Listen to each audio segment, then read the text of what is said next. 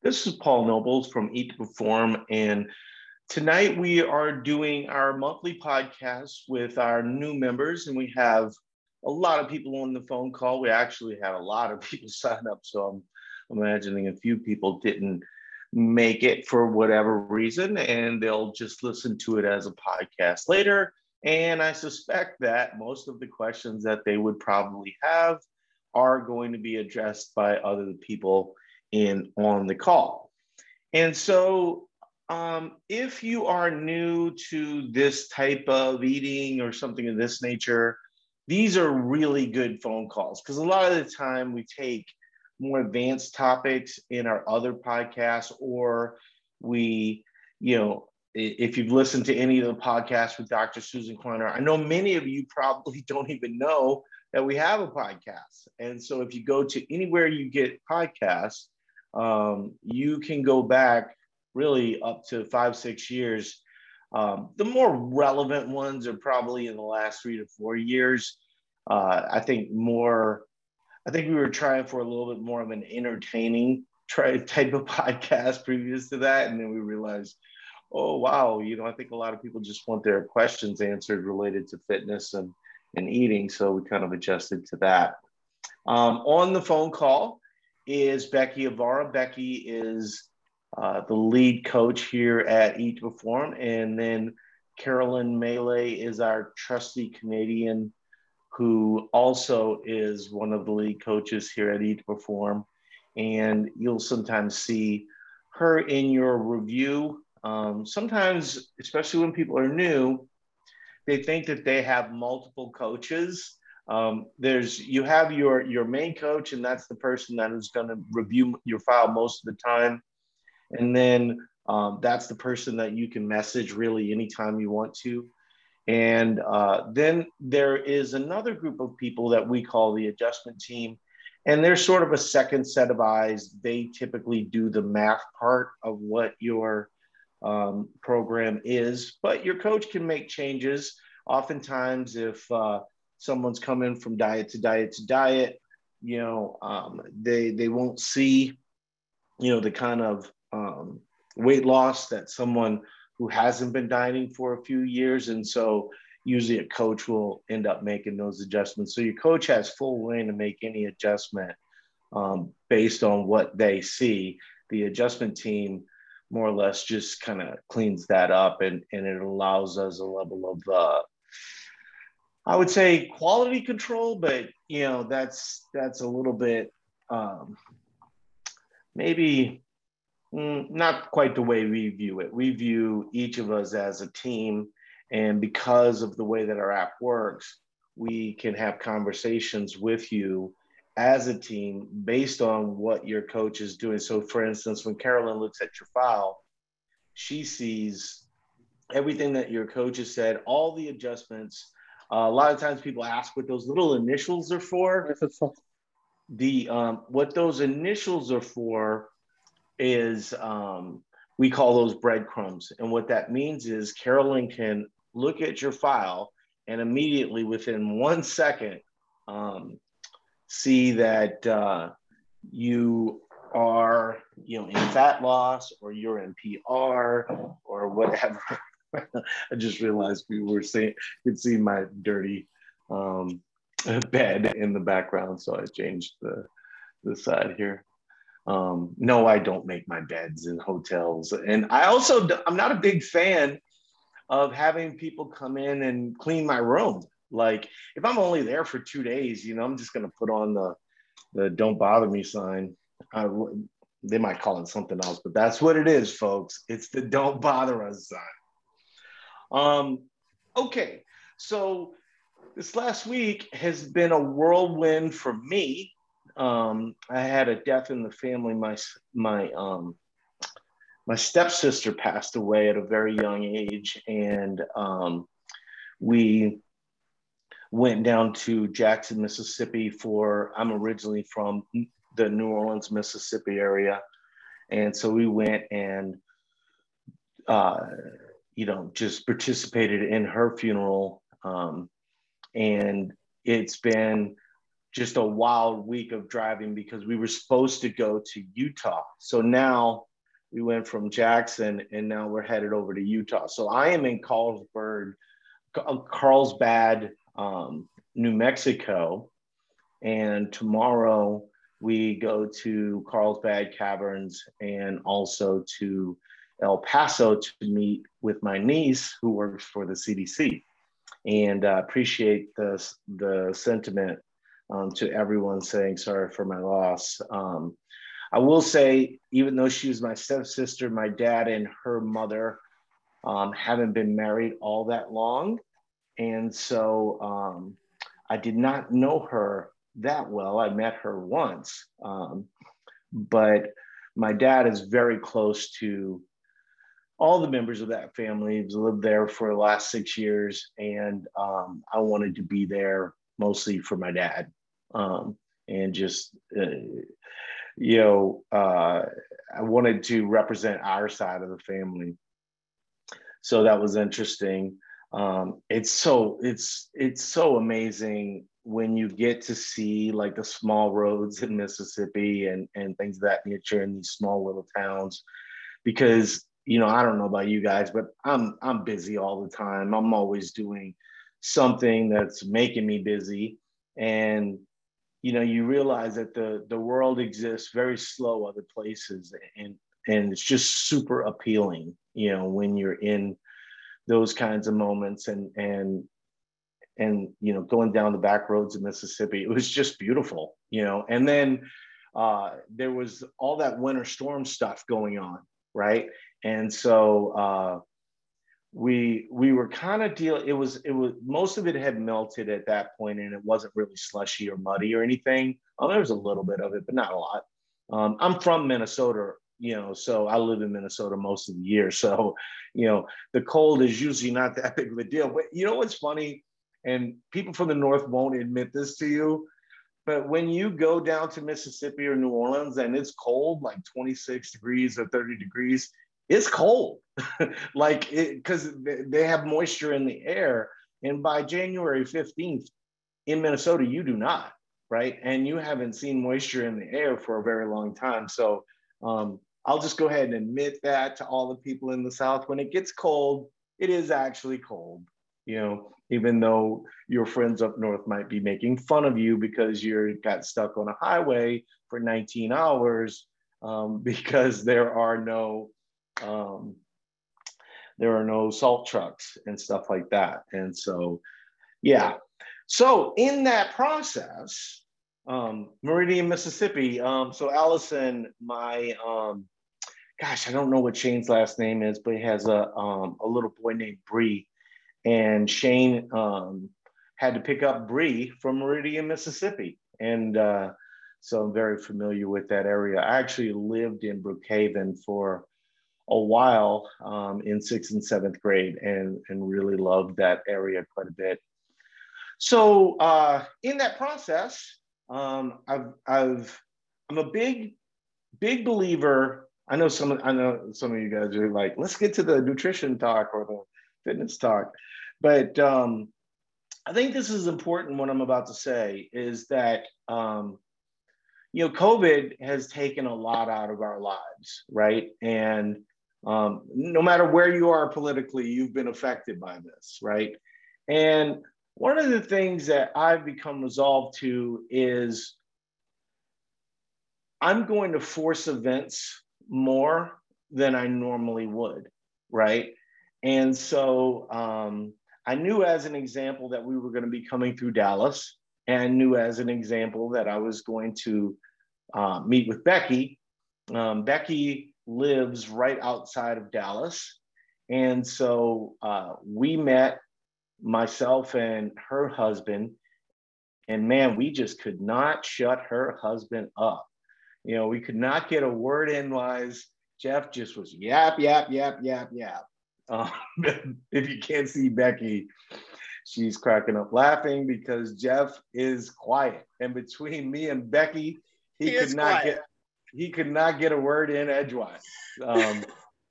And the other thing that I did, so that was a great night. my wife had never met Becky, but she felt like she was one of her better friends because, we've known each other virtually for so many years. But this is what I mean by like scheduling events, right? So there was another person that I'm fairly close to that lives in Dallas on the other side of town. And I was like, it's just so far. It's gonna take me out of my way. It's probably gonna add a day to the trip if I start doing all these things. And then I just started realizing, like, so what? The life is really meant for events and to show people that you care about. And the fun thing about meeting my friend Matt, Matt started a company called KidStrong. Now, if I said that to you 3 years ago, you would go, "Oh yeah, I saw their videos on Eat to Perform." And we had to quit sharing their videos on Eat to Perform because it's like a fitness concept for kids under 6. He hates it when I describe his company, but that's what it is, right? It's so amazing, because if you think about it, if you have a kid under 6, right, and let's say that you were mostly in your house for the first year of COVID, his business exploded the second year of COVID because all these families wanted their kids to have an active outlet. And KidStrong, if you go to their website right now, you'll see that they're exploding. They're not technically under the tree of Orange Theory, but they kind of work within the framework that Orange Theory has and the way that they view their model. And I just couldn't be happier for him. We had a lot of discussions about happiness, and I know when we had a similar explosion a little bit before they did, and he was one of the people that was happiest for me. The way that winning works, is you might not be winning now, but you're going to win eventually if you just kind of stick to the principles of what you do, right? And so I think sometimes people get frustrated with their goals and things of this nature, and when some other people are having success, they're envious. I've been around a lot of successful people in my life, and successful people rarely have that. They know that they're going to get there at some point, and so that's something that I think as we're all trying to reach our bigger fitness and nutrition goals, try to focus on you and what you do and kind of sticking to what you can control, and be happy for those other people. They're working towards their goals, but they're just on a different timeline than you are, right? So ironically, my other podcast person, Dr. Susan Kleiner, we were on the phone talking about Carlsbad Caverns, and I was like, "Oh, that would be such a great place to visit," and I've always wanted to go there, right? And sure enough, we were coming through New Mexico. My niece, we were going to visit in Santa Fe, but she is actually now in El Paso. So it was a big decision for us to kind of detour all the way down to El Paso and then make our trip once again longer. And once again, we did it, right?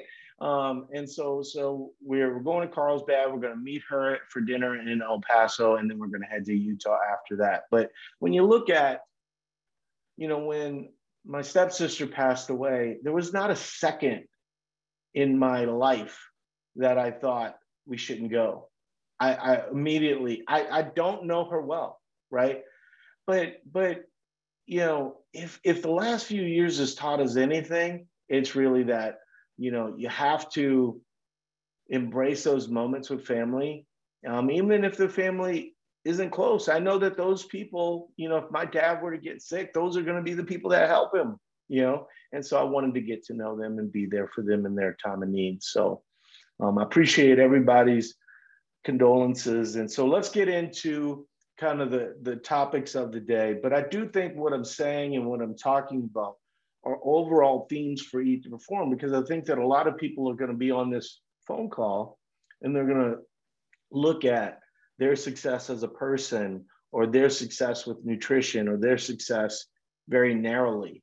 And what I want you to understand is that within all of this stuff, really having much broader ideas that can actually affect you for the rest of your life. People don't realize the mental toll that this takes, right? The effect on mental health that eating less does. So when we start talking about, yeah, your diets really need to be in phases, that's factored into this program, not just for physical health, but also for mental health, right? And so that'll be a bit of what we talk about here. So I wanted to run through kind of the basic expectation of what these last 2 weeks look like, and then the last 4 weeks, especially for Fat Loss 1.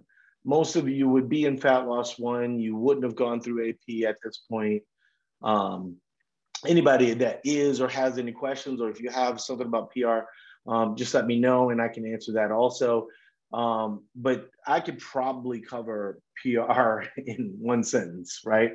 In PR, the goal is to stay weight stable. And that gets frustrating for some people because, they'll come in and then they talk to a coach and the coach says, it sounds like you've been dieting for quite some time. I want you to start you off in performance, right? And they don't have a lot of ideas about it, right? But they might think that the goal is weight loss, when in reality, that's just not how math works, right? And so as you start to add more food, you're really approaching fat loss from the other side. You're really just trying to replace the fat that you have now with lean muscle, right? And that, will your weight fluctuate? Sure. Can your weight tick up? I think one of the things that frustrates people with PR is the way they might have viewed eating or dieting before, right? And when let's say you go to Vegas, right? And you have some drinks, you're enjoying food. I don't know why Vegas is almost my place. Let's go to New Orleans this time. So New Orleans, you're on Bourbon Street, you're doing the thing, you're eating the food, and you're having the drinks, and you come back and your weight's up 4 pounds. What we have you do is just jump right back into the plan. But after you have a few of those moments where you're visiting family and you're going to New Orleans and just a few other things that you can't control, and now your weight's up 5 pounds or so, it's common for people to panic and then just salad it up for like 2 weeks or start intermittent fasting or whatever extreme thing you would have done in the past. The problem that you run into in that scenario is we are creating favorable metabolic math for you. And so when you interfere with that, it's a bit of a setback. And the more you interfere with it, the more of a setback it is, right? So like when you look at it, so that's PR. If you have a question about it, we can address that at the end. Now let's go to fat loss. One of the biggest things about fat loss and the way that we do it is that all of you came in motivated in the first week, right? And maybe into the second week, you're feeling good about it. This is the part though, where you're most motivated because, if you are a woman and you came to us 165 pounds and now you're at 159, who doesn't feel great about that? You're down 6 pounds in 2 weeks. I wrote an article about it. You can go check it out because there's probably going to be some things that I missed, but there's also some things that I'll be covering in detail. I'll try and talk a little slower too. That's one of the things that was kind of interesting about the funeral. Even though I'm originally from the South, the accents that were fast talkers, you really only pick up like every third word, and so I'll slow down just in case my non-accent, of course everybody thinks they don't have an accent, so you can pick up the information. All right, but my main point is to say these 2 weeks, one, if you're still kind of struggling, you really need to look at that piece. I think if you're on this phone call, you're probably not struggling, right? You've probably pre-planned your meals like your coaches are talking to you about. You're doing most of the things right. You're entered into the challenges, all the different things that keep you accountable and motivated. If you aren't, I'm going to tell you something that I want you to hear in the way that I'm presenting it. There's some people that just aren't ready yet, right? And I think if you come in and you go, well, I don't have the time to pre-plan. If you don't have the time to pre-plan, you don't have the time to make this a priority in your life, right? And I think a lot of the times we want to make I think we have a template where this gets real easy over time, right? But in the beginning, it's kind of tough and you've got to approach it. Now, most of you have the big advantage of coming to us after the holidays because you get really motivated after, kind of enjoying the holidays and weight is up a little bit. In May, we often get a lot of people that are coming to us from another failed diet, right? And then often they were intuitive eating around 1,300 calories or something in this situation. So they've kind of gone from diet to diet to diet. We see the most effect this time of year, right? Just because we all do it. Eat to Perform coaches do it, right? We kind of build in that there's going to be a little weight gain around the holidays. If you guys can hold on 1 second, I'm going to pause and then we'll come right back. Okay. So, all these different climates, you end up getting really thirsty and parched. So it was getting really hard to talk with the mouth getting thick like that. So I wanted to walk through what the next 4 weeks are going to look like, right? Because for most of you, you're really only going to have like a 6-week cycle. And then we're going to reset your food back to normal, maybe even higher than you would have thought you were eating. Many people think they're eating, a certain amount of calories, and then like the little stuff kind of adds up around what they do. And this might be the first time in your life where as you're eating normal, you actually know how much you're eating. And it's enlightening. It's life-changing, in fact, right? Because you start to realize that's the piece that you didn't know. And that's the part where, you are gaining a level of control that you might not have had in the past. So you do get that water weight. And the one thing that it irks me to no end, please don't do this to your coaches. Water weight matters a lot, right? So when you're kind of getting through that process of being maybe a little bloated from the alcohol and food from the holidays, getting rid of that matters. That the next thing after the water weight is the fat. And oh, by the way, you're not losing fat. It's just not all fat, right? And so kind of keep that in mind that water weight is relatively important.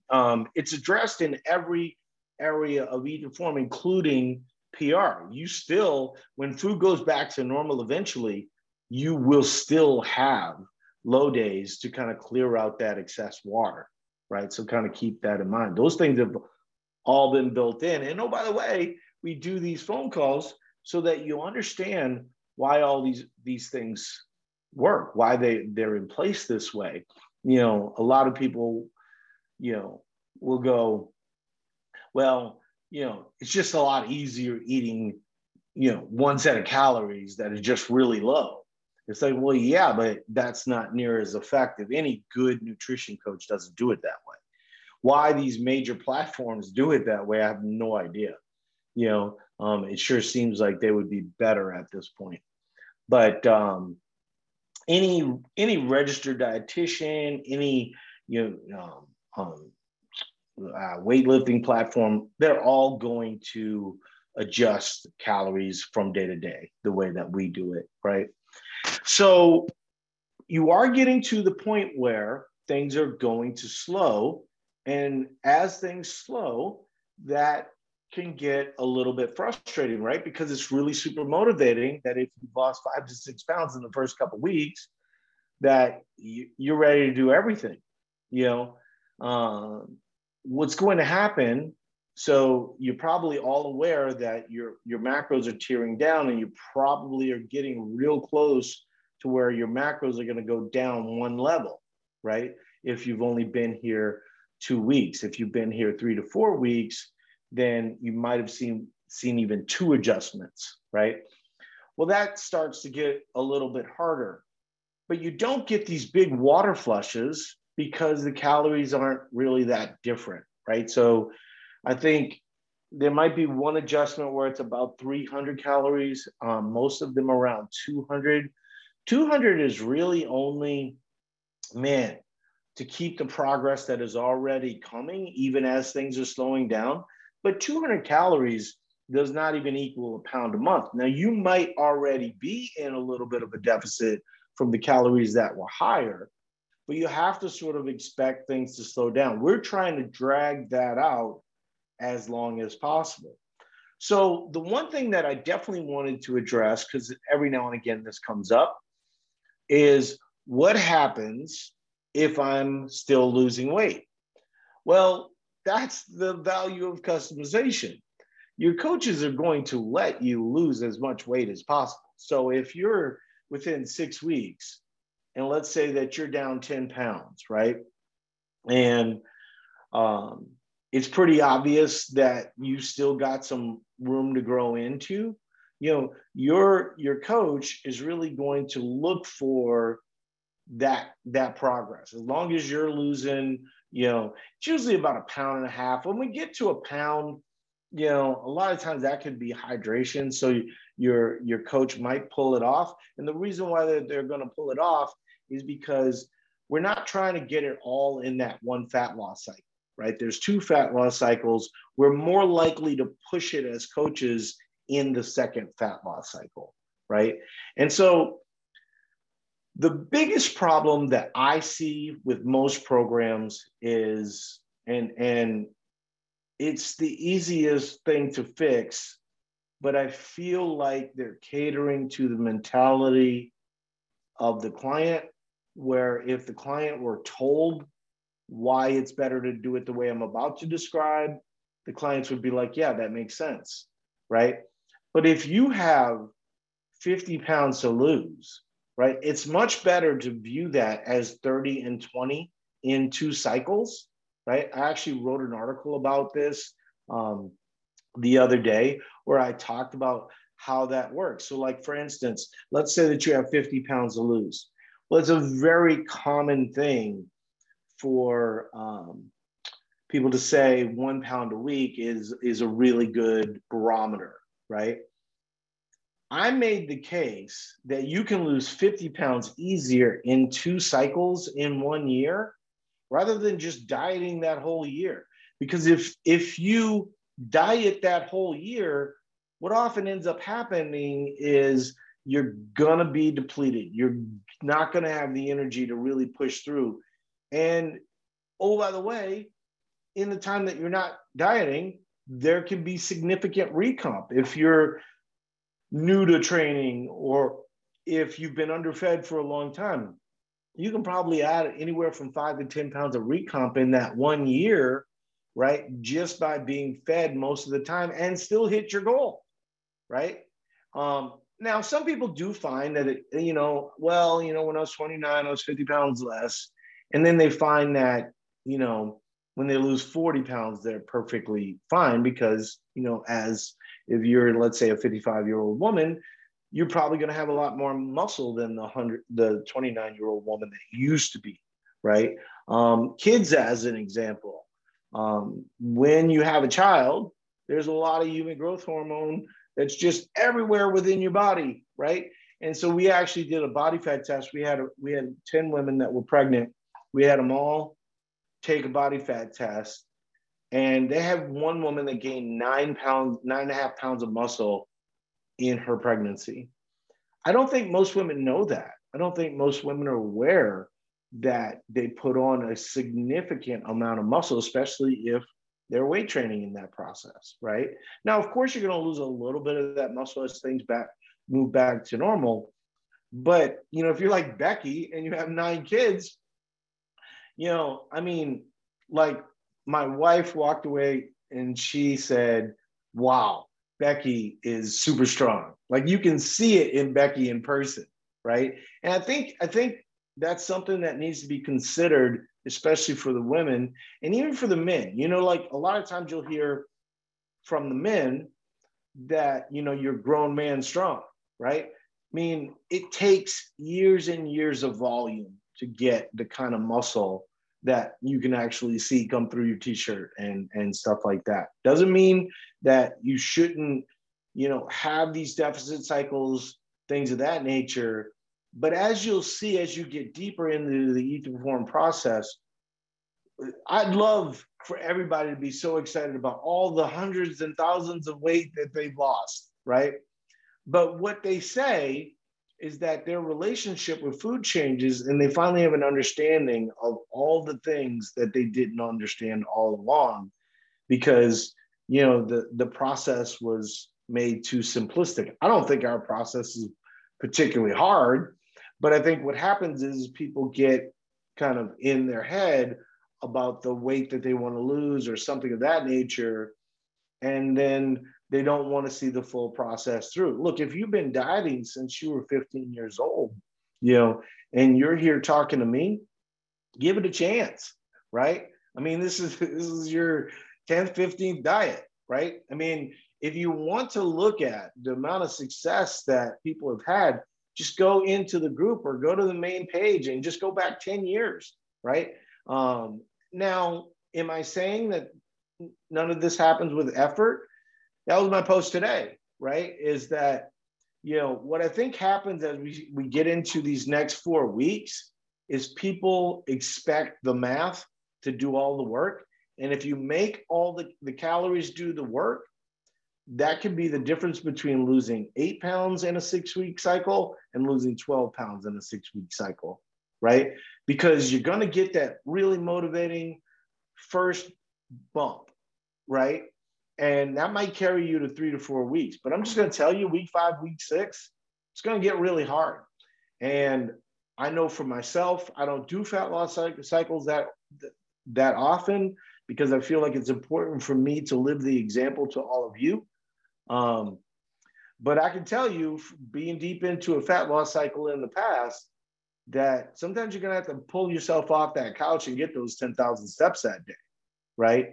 And it's not fun on those days. And you might have to, you might love all the people at your gym, right? And you might, but in that moment, for those last 2 weeks, you might be better off cutting back and moving to more long and slow cardio, right? So those are all things that your coach is going to be talking to you. But I need you to understand these next 4 to 6 weeks, the goal is probably to lose about the amount that you lost in the first 2 weeks. And you have to be okay with that. You have to be okay with the process. Now, some of you I was talking to someone that was down in 3 weeks, down 20 pounds, right?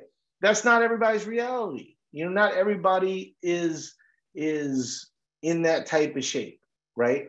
And we're all coming at it from a different approach. So kind of keep that in mind. The other thing is, and I want to talk about effort here once again, because people talk about AP and PR, right? Those are the stages where food normalizes and they get fearful of gaining weight. And they often ask the question, how do I avoid gaining weight? Well, first of all, do what your coach tells you, right? Because, they've helped thousands of people in that process. But there also needs to be a point where you have to consider effort, right? Right now, you're really motivated, you're losing weight, you're ready to suck it up for the next 4 weeks. That's not the hard part. This is the easy part. Like a monkey with an abacus could do this part for you. The hard part is the part where food comes back. right? And now all of a sudden you're like, okay, food's coming back, having a couple beers or having a couple margaritas, not that big of a deal. Well, it is a big deal if you just stopped fat loss last week. In reality, the way that you need to look at your fat loss, even if you come out at week 6, is that it's really about 8 weeks, right? Because if your calories are low at that point, your body's not ready for that kind of calories. Now, can you get away with it one day? You probably can. But I don't know about you guys, but I hear this from a lot of people, and I'm certainly like this. Once the floodgates open, you kind of remember how much you like margaritas, right? You kind of remember how good cheesecake tastes, right? And now all of a sudden, one day turns into 3 days, and maybe you didn't lose all the progress, but you look down and you're like, well, I'm only 6 weeks. And now a lot of the times people come in the group, well, I'm only down 6 weeks, without telling the whole margarita and cheesecake part, right? And so really look at it as an 8-week cycle so that your calories get back to normal. And then you can have that margarita going into, just call it your pre-fat loss 2 margarita or whatever, right? And I think you'll see much better success that way. Would you see more success with no margarita? I'm not sure about that. I think from a calorie standpoint, the argument would be yes. But I think also we're really talking about food freedom here also, right? And so we want to make sure that all of you are walking away understanding kind of the big idea, right? And the big idea is that, let's say that you do one fat loss cycle, meaning you did fat loss 1, AP, fat loss 2, and you move your calories back to normal. Does that mean you're never going to diet again? No. What it does mean is that when you diet the next time, whether it be 2 to 3 years down the line, some people, like a really tight physique, and oftentimes those people have to do it, once a year, right? And so it really depends on how restrictive you want to be, right? But in general, I would say if you have big goals, you might run into a scenario where you would do fat loss twice a year. The good majority of elite performers that have been with us 8-10 years, things of that nature, they're usually doing the earliest they will do it is once a year. But more often than not, they're being pushed to wait 2 and 3 years. So if you start to see your weight go up, in that 2 to 3 years, 5 to 7 pounds, how much of that 5 to 7 is muscle, right? And that's hard to determine, even if you're doing body fat tests and all this other type of stuff, or you have a body fat test at home. Even the mirror is not going to tell you, because a lot of the time that layer of fat, if you're putting on, let's say, ab muscles or biceps or something of this nature, they might get a little tighter, but not necessarily the kind of tight where you're going to go, okay, I'm 8-packed up, I'm walking to the grocery store with my t-shirt off, right? You're going to always have kind of this layer of fat, not where you're obese, right? But where you're just not going to see rippling abs. Even the people that have rippling abs tend to be either really restrictive, work out much more than every average person, or they kind of have moments where they're more fit and then moments where they're kind of loosening things up. The real answer is the third person. The third person actually is able to build muscle over time, is able to be realistic about what that looks like. I mean, if you talk about somebody that has kind of a thin layer of fat over their abs, that person, on a beach, that person works out. That person's fit. They just don't have rippling abs on that day, right? And so kind of keep that in mind. So someone just asked, what is AP? So AP is interesting. AP is something that Eat to Perform does that no other program that I know of does. So instead of having, let's say, a 3 month fat loss cycle, which is kind of common, I would argue the way that most people don't do it is not the way that we do it. Usually they'll do like a 3 month and then they'll add 200 to 300 calories back, and they're essentially doing nothing, and they're going to end up rinsing and repeating a lot. And if they have bigger goals, they're just never going to hit them doing it that way. AP is the period between fat loss 1 and fat loss 2 that allows your metabolism a reset, right? So that your body can kind of normalize. It also allows your mentality a reset, right? Where food comes back, you start to feel comfortable, and then you can get ready to tackle the second phase. But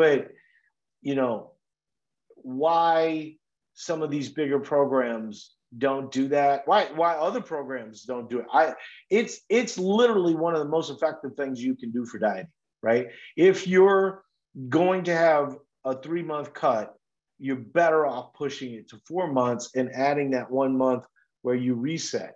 And so for women, we're resetting. The goal we're aiming for is about 2,000 calories. For men, the goal is around 2,750. And it's that reset that allows for the second phase of progress. Now, we should address that. Should you expect the same progress in fat loss 2 that you got in fat loss 1? Well, that depends. But I think the answer is no, right? The majority of people that have a lot of success in fat loss 1, or even a little bit of success in fat loss 1, their math was just better, right? So if they were working out and eating 3,000 calories as a female, and now in fat loss 2 we work you up to a little bit more than 2,000, well, you were 1,000 better last time. So that's why you made more progress that first time. Now, if you came to us, at, let's say, 1,700 calories, and this does happen a lot, right? Where someone comes in and they say, well, I'm pretty sure my calories are around 1,700. You're probably wrong, right? A lot of estimates often end up being a little bit higher, but let's say that that's a good ballpark. It is common for people in that situation to actually end up losing 10 pounds. And part of the reason why is because with their previous form of dieting, where they just go down to, let's say, 1,100, 1,200 calories, right from jump, they don't have any energy to work out, right? With our scenario, you're going to have 4 to 5 weeks where you feel pretty comfortable working out. And so let's say in both scenarios, so in the low calorie scenario or the Eat to Perform way, you might lose 10 pounds both ways, but you'll look a lot better with the Eat to Perform way, right? Because the raw materials required to build muscle and hold on to muscle, you don't get at 1,100 calories, right? And so when you see the lowest numbers with Eat to Perform, you're only there for 2 weeks. That's the interesting part about the 52-week scenario where you need to lose 50 pounds, right? If you do, the cookie cutter program, like a Noom or Weight Watchers or something like that, for 52 weeks, you're eating 1,100 calories, right? With our scenario, the lowest calories, which aren't typically 1,100 calories, you're only going to be doing that for 4 weeks, right? That's a big difference, right? And I think it's interesting that people go, well, what's the big difference between the way you do it and only 4 weeks, right? That's a big difference as opposed to 52 weeks of suffering, 52 weeks of mental health issues because your food is so low, 52 weeks of being depleted vitamin-wise, 52 weeks of not feeling like you want to work out. Like one of the things I talk about a lot is that when you're under eating, oftentimes you allow yourself to not go to the gym or be active because you're expecting the calories to do the work. The reason why we have 6-week cycles is because it allows you to do the most with the least amount of time.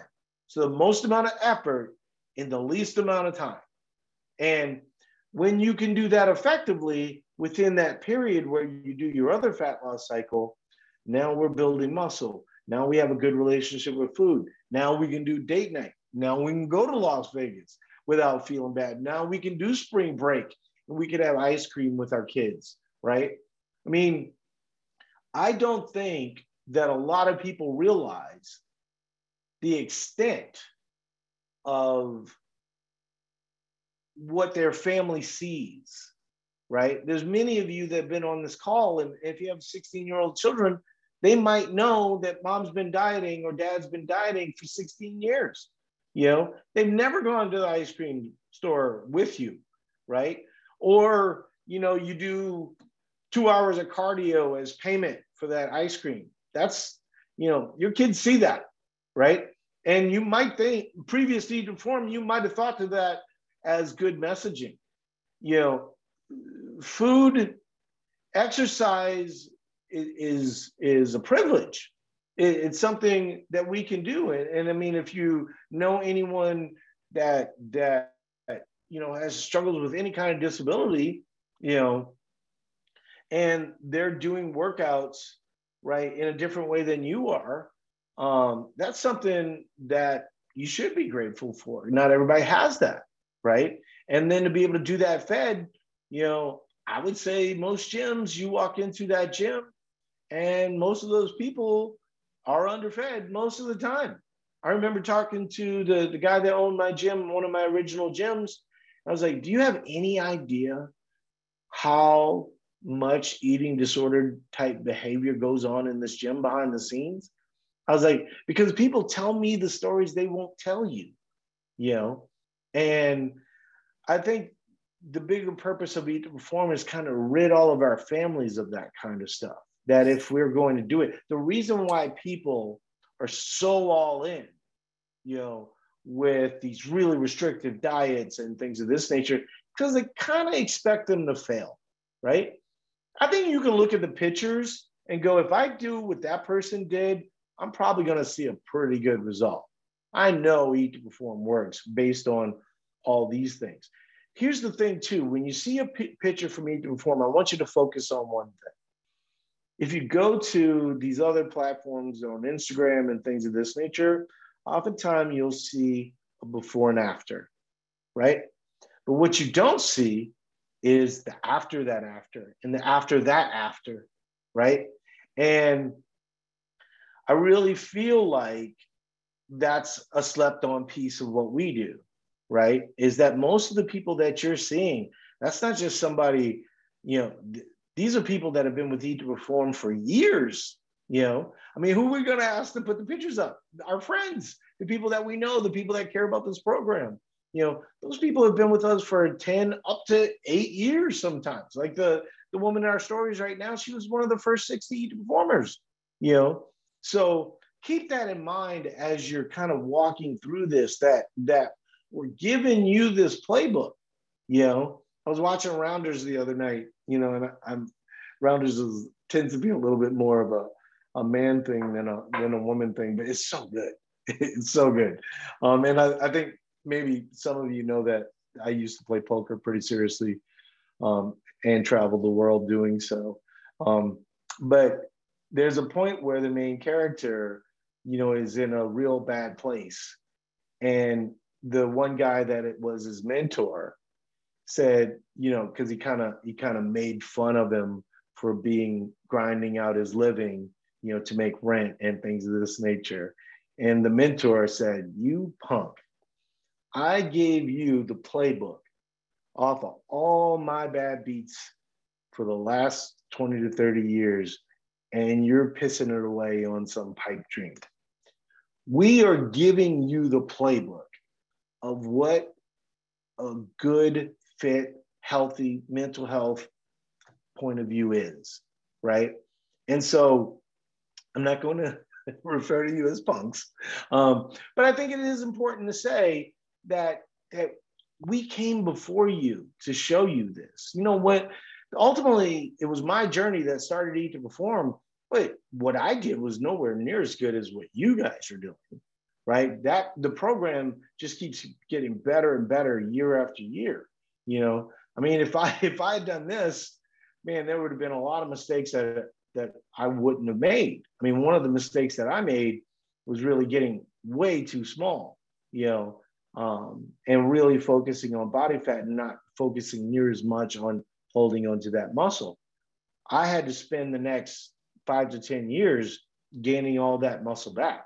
So these are things that Carolyn, Becky, myself, we all did, you know, to so that you have a playbook and you know what's coming. And then you have literally, I could not have imagined this scenario. I mean, I didn't know this was going to become what it's become. I wasn't trying to create a business. I was just trying to write a blog to tell people a better way of doing it in the way that I was doing it. I had no idea of all the things that were going to come along that were going to be better and better and better. The fact that there's, you know, thousands of people that have had so much success and that you can look at those pictures and go, wow, that person was eating 2,700 calories. You know, that is amazing. We really changed a lot of the diet world. And it's getting to the point where a lot of people are starting to notice. Okay, so it didn't seem like we had a lot of questions, but let's go ahead and kind of address that because I want to try and, I want to try and get to dinner.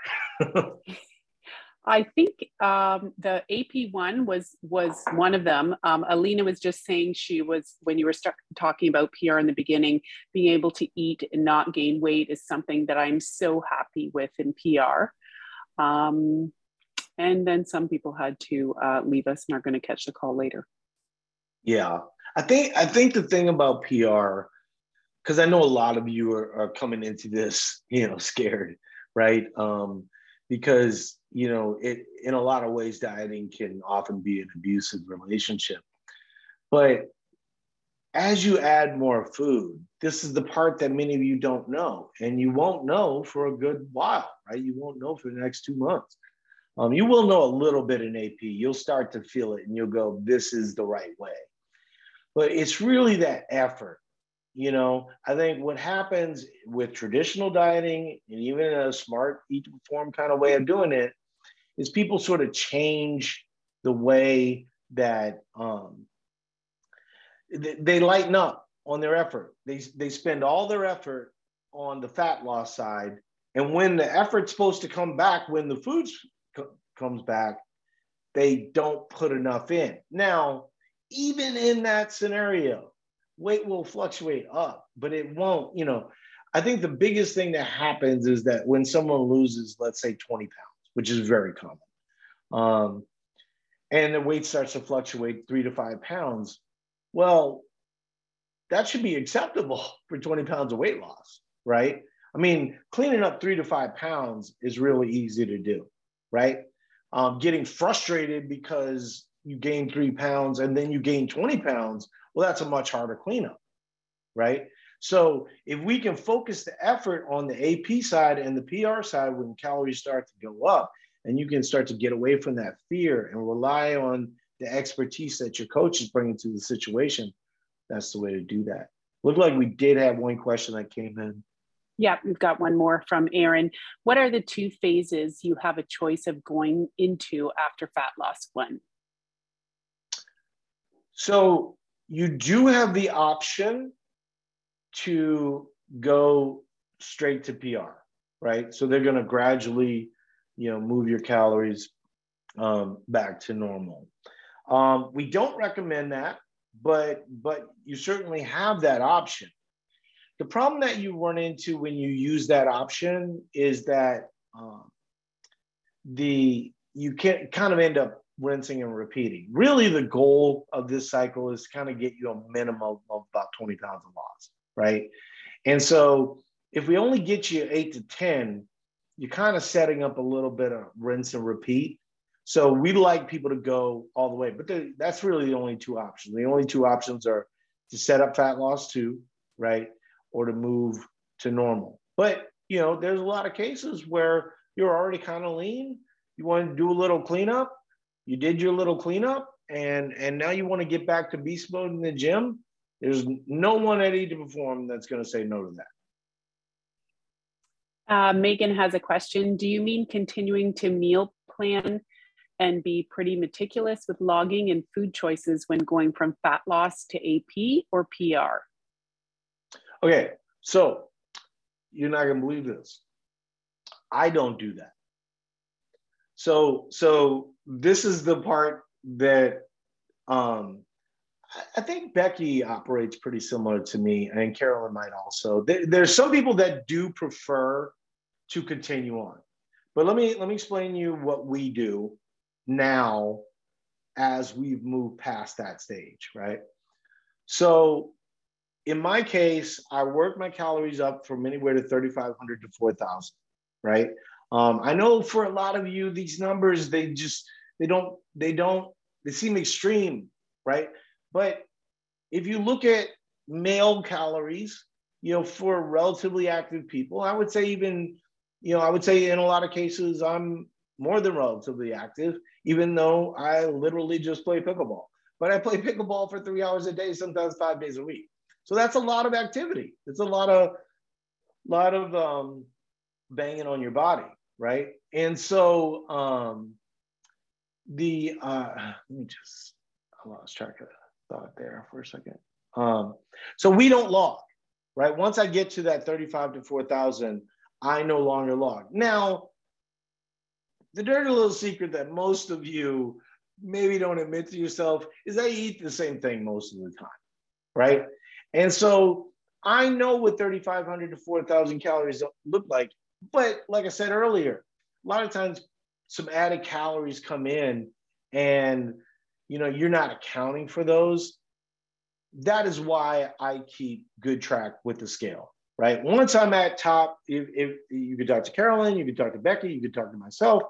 Once we're at our stages, so like as an example, for a woman, Becky might be at 2,750, Carolyn might be at 2,500, and then they move to not logging. Then you go, well, how do you control things? With your scale, you look and make sure that you're still in a relative range of comfortable. For me, comfortable is 10 pounds, right? And so as long as my ceiling's 10 pounds, I'm fine. I don't have to typically do many cleanups in that regard, but I say this all the time is that I view it as 5-year chunks, and in those 5 years, I don't necessarily move to fat loss, right? But in that time, in a 5-year period where I would consider a dieting cycle, I might have 1 or 2 1 week cleanups where, my weight's a little higher than my 10-pound ceiling. But does that mean that I'm walking around with rippled abs all the time? Definitely not, right? But am I scared to take my shirt off at the beach? No. I'm fit, and I think the thing that we focused on a lot is weight, but not necessarily what that weight looks like in a practical way, right? And what you see with Eat to Perform, especially when people, and you can do whatever you want. You can walk, you can do whatever you want, but as your goals change, as you want to look different, as you want to kind of look like Sarah or some other things, they've already given you the playbook. They're showing it to you in posts. How, what they work out. Do they lift weights? If you're running, you're maybe not going to have that really, muscly toned look, and so maybe it makes sense for 3 months to kind of move to more sets and reps, right? But to answer your question, no, the Eat to Perform is built for, like, when you're going to see lifetime memberships come up real soon here, right? Most of the people that do lifetime memberships actually are not logging and meal planning most of the time. They get it. We've taught them the way, right? Do they come back for little cleanups every now and again? Sure. But that's why we sell that membership, right? All right. So I see they're coming in. My wife's going to kill me. All right. Jose, we can actually get to that. He's asking about the phases and acronyms, and it might be in the app as well too, in the frequently asked questions, but we can get that to you. Okay. Rachel's asking, can you talk a little more about time, eating carbs closer to sleep? What's the time frame? Also about sleep in general, how much should we aim for? So I aim for 7 to 8, and if I have a bad day's sleep, I will nap. I know that's not an option everyone has. I do nap most days. And so on a day where I get 6 hours sleep, I might, I'm actually a little underslept right now. And so, last couple of days when I've been able to nap, I've been getting about an hour and a half. Normally it's about 15 to 30 minutes if I'm getting 7 to 8 each night, but it usually adds up to 7 to 8. In terms of carbs, I know some people do struggle with carbs, before bed. The science doesn't make sense on that in a lot of ways, right? Because insulin from carbohydrates actually keeps cortisol low and allows for, your sleep stuff to come in, the serotonins and stuff like this. And so you can look at serotonin foods that can help your sleep.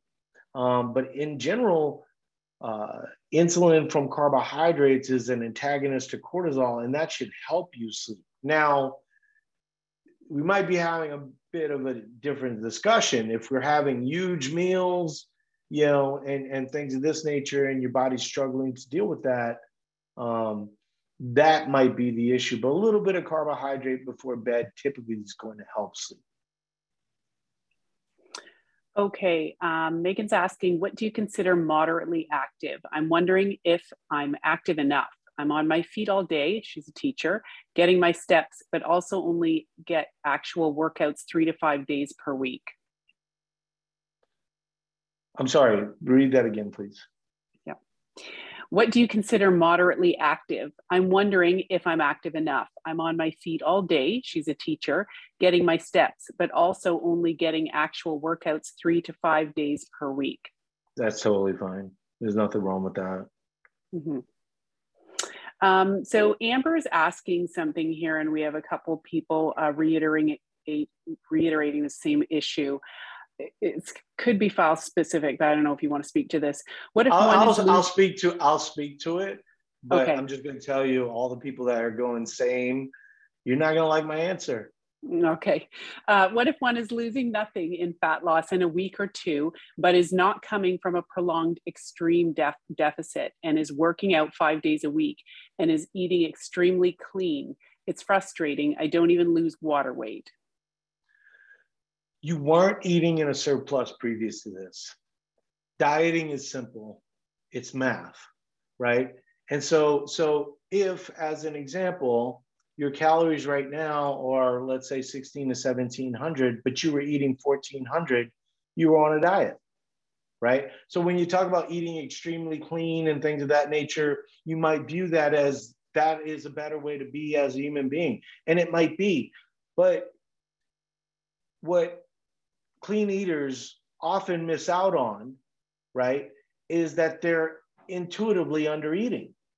And that's where you can't really address that kind of stuff. There's a reason why you were attracted to Eat to Perform, right? Because you thought to yourself, wow, eating more could stimulate my metabolism, all these types of things, right? Most of the people that are losing weight that are going to lose 20 and 30 pounds, when I say to you eating 2,000 calories, 2,500 calories, if that seems extreme, that's the part you have wrong.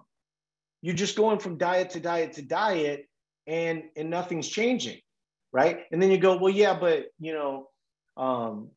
during the holidays, I had some chocolates and I drank some beer.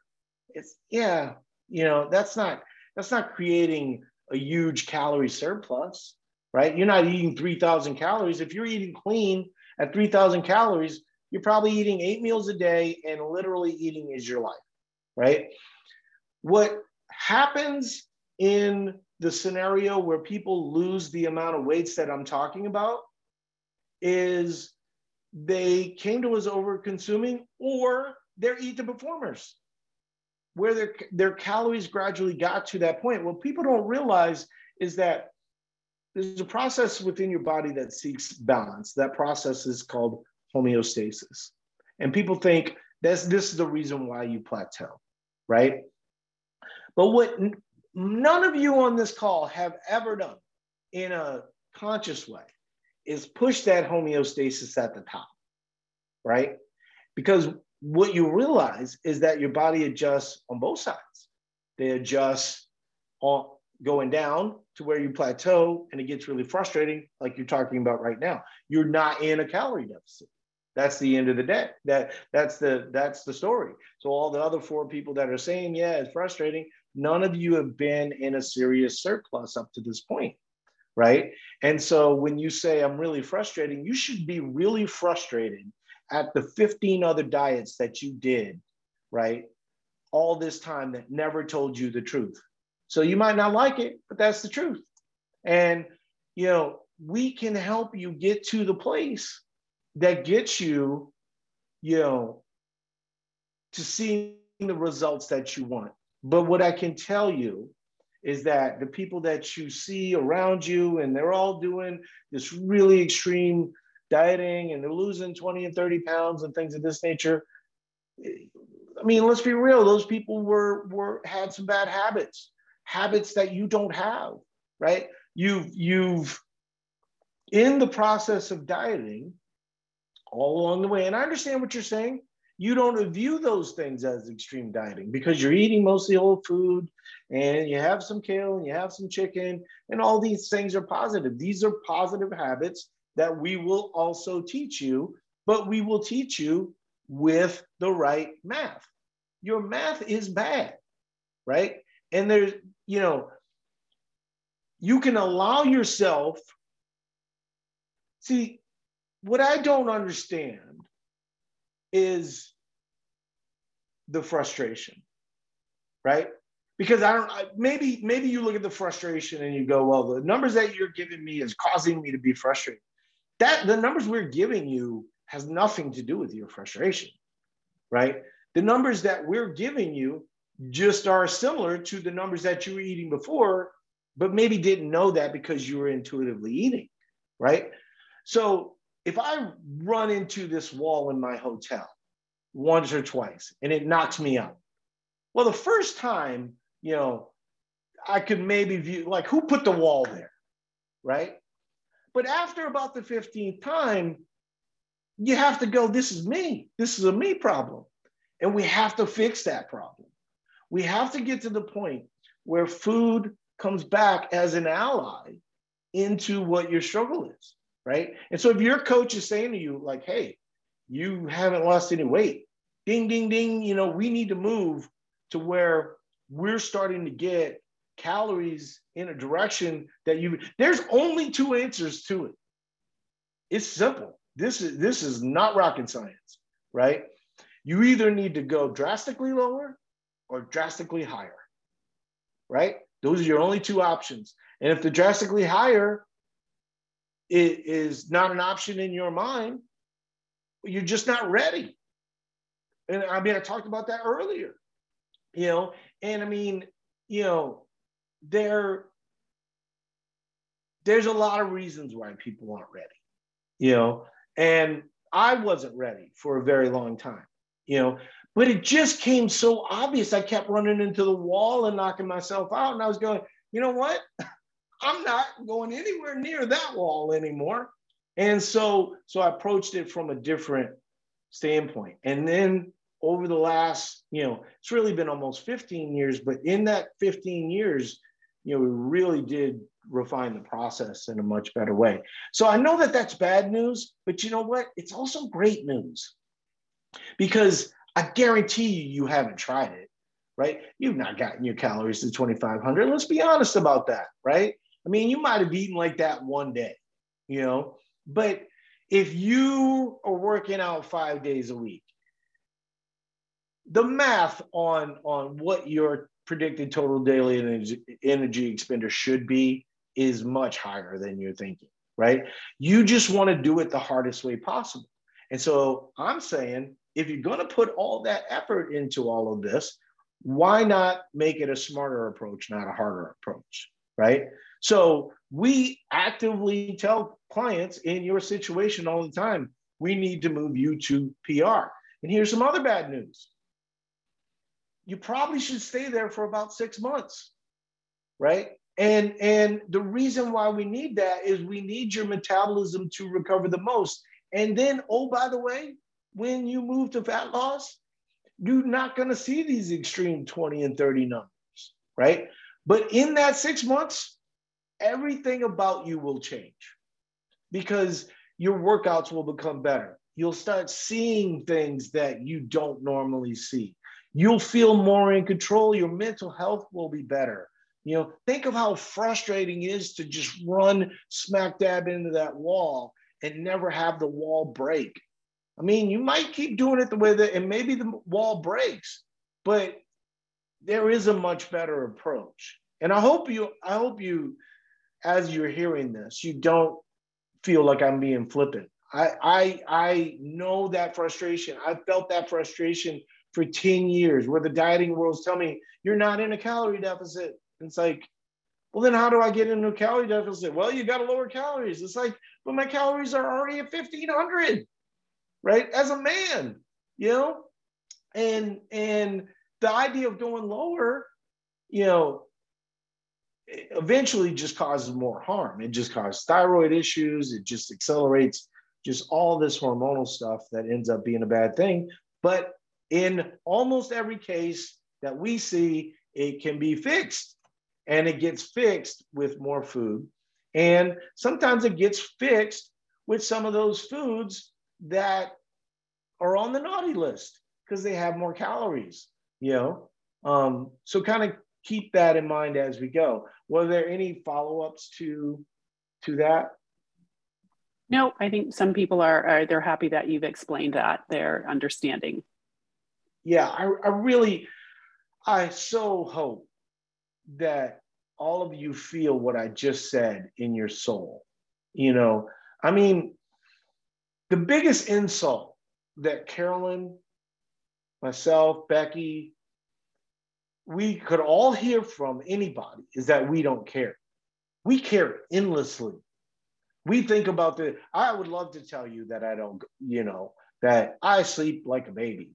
I don't, you know, sometimes people's struggles I do take on, right? And we know that what we're teaching you is very difficult mentally, right? I mean, for some people, you know, they were, you know, as a woman, they're eating 3,000 calories coming out of Christmas, and you know, Thanksgiving got crazy, and now they lose 20 pounds. That's just not your situation. And the 5 other people, why did you listen to the Eat Perform? Why did you listen? Why were you attracted to our message? You know what you need, right? You just know it. And so I understand that it's adding to your timeline and you might not want to do it, and that you wish that wishes came true, right? But this is not a wish deal. This is not another program that's going to make you a promise that isn't true, right? And then you walk away frustrated, and those people don't care.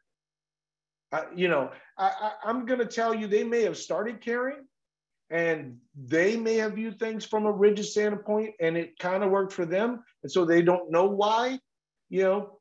But the minute we started doing this the right way for people, and bringing people through the phases in a much smarter approach, the minute you do that, you know it's right, right? And the minute the client does it, they know it's right, right? And so I think that, you know, it's sad, but we're people's last diet a lot of the time, you know, and we're fixing all of the things that these other programs have broken along the way. And that's fine. You know, I wish we were people's first diet, you know, it would be a lot better for them and a lot better for us, you know, but that's not who hears our message.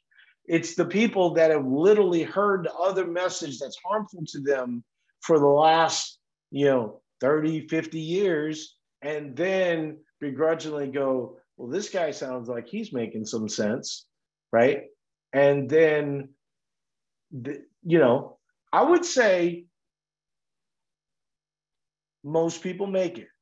Most people like the approach. They go on to become lifetime clients, and then they become avid Eat the Performers. Not everyone makes it because they just can't get over that fear. And that is my want for all of you, is just to get over that fear where it's not about body composition and it's really about a healthy way to approach food, and that it allows you to be something that you can't even consider right now. Somebody that's been in the frustration and talking about clean eating, and the worst thing in dieting, in my view, is clean eating, right? Not because it's not a good idea, because mostly if you look at the way that all of us eat, we're mostly clean eaters, right? The way that you would think of it. But this idea that clean eating will give you is the secret to the dieting universe. Well, has it? How's it doing for you? Right? And so we have to start putting numbers to this stuff. People say, well, can I do Eat to Perform without the specifics? Right? And I say, yeah, I do it without the specifics, but I need the specifics at times. Right? And so if that time takes, relatively, 4 to 5 months to solve what is very difficult for a lot of people within their life, well, that, it's your health, right? I mean, and most importantly, I don't really, the physical health happens. The thing that bothers me is your mental health, right? You don't realize the toll that this is taking. I often wonder how much, these, diets to nowhere. This is why I keep talking about this in these posts, the diets to nowhere, right? You've been on a diet to nowhere for a really long time, but you're saying, well, I don't do anything extreme. Well, I mean, if you've been eating less than 1,500 calories, that's going to take a toll on your body if you're working out and doing what you're talking about, right? It feels pretty extreme. Now is it take a shot and eat 500 calories for a month? No, it's not that extreme. But I think you just weren't aware of, you hear all these messages related to clean eating and stuff like that, and you're attracted to that message for a long time because you feel like that's something that you can do, and you can gut that out. But then you get to this place where many of the people that are saying, I'm with you, Amber, sounds like me, all that other stuff, you were all vulnerable to that message at some point. And then you start hearing the message of Eat to Perform, and you're like, that other message isn't working. So clearly the Eat to Perform message is. And then I got to give you the real bad news that sometimes, we got to bring the food back, and it can't just be about weight loss at that point. It has to be about, physical and mental health, and if I'm that guy till the day I die, that will be a great life, because it will save a lot of people from a lot of frustration, a lot of depression, a lot of eating disorders, things of this nature. I think a lot of the people that, the clean eating movement really had good thoughts in mind, right? But what they don't know is what your brain is, right? And the people that ended up with eating disorders related to clean eating and, intuitively under eating a lot of the time, we're going to be dealing with that for a really long time. Every time something new comes along, Noom's out there saying, oh, their psychology is going to change anything. The only thing that works with Noom is if you are overeating and now you're undereating. You don't talk to a psychologist. I wonder how much harm they're going to do to all of you that are 20 and 30 years from now going to talk to a person like Paul and go, that hurt me so bad, that lie, right? You've been lied to in a lot of ways, but I don't think the people that are lying to you lied to you on purpose. I just think that they cuddled up to a rigid lifestyle, right? And it's really not about all these different things, right? Like you hear these horror stories when you're on our side, right? A lot of people that were over consuming and were morbidly obese and things of that nature, they start clean eating, and it does change a lot of things. It can be a miracle for those type of people, right?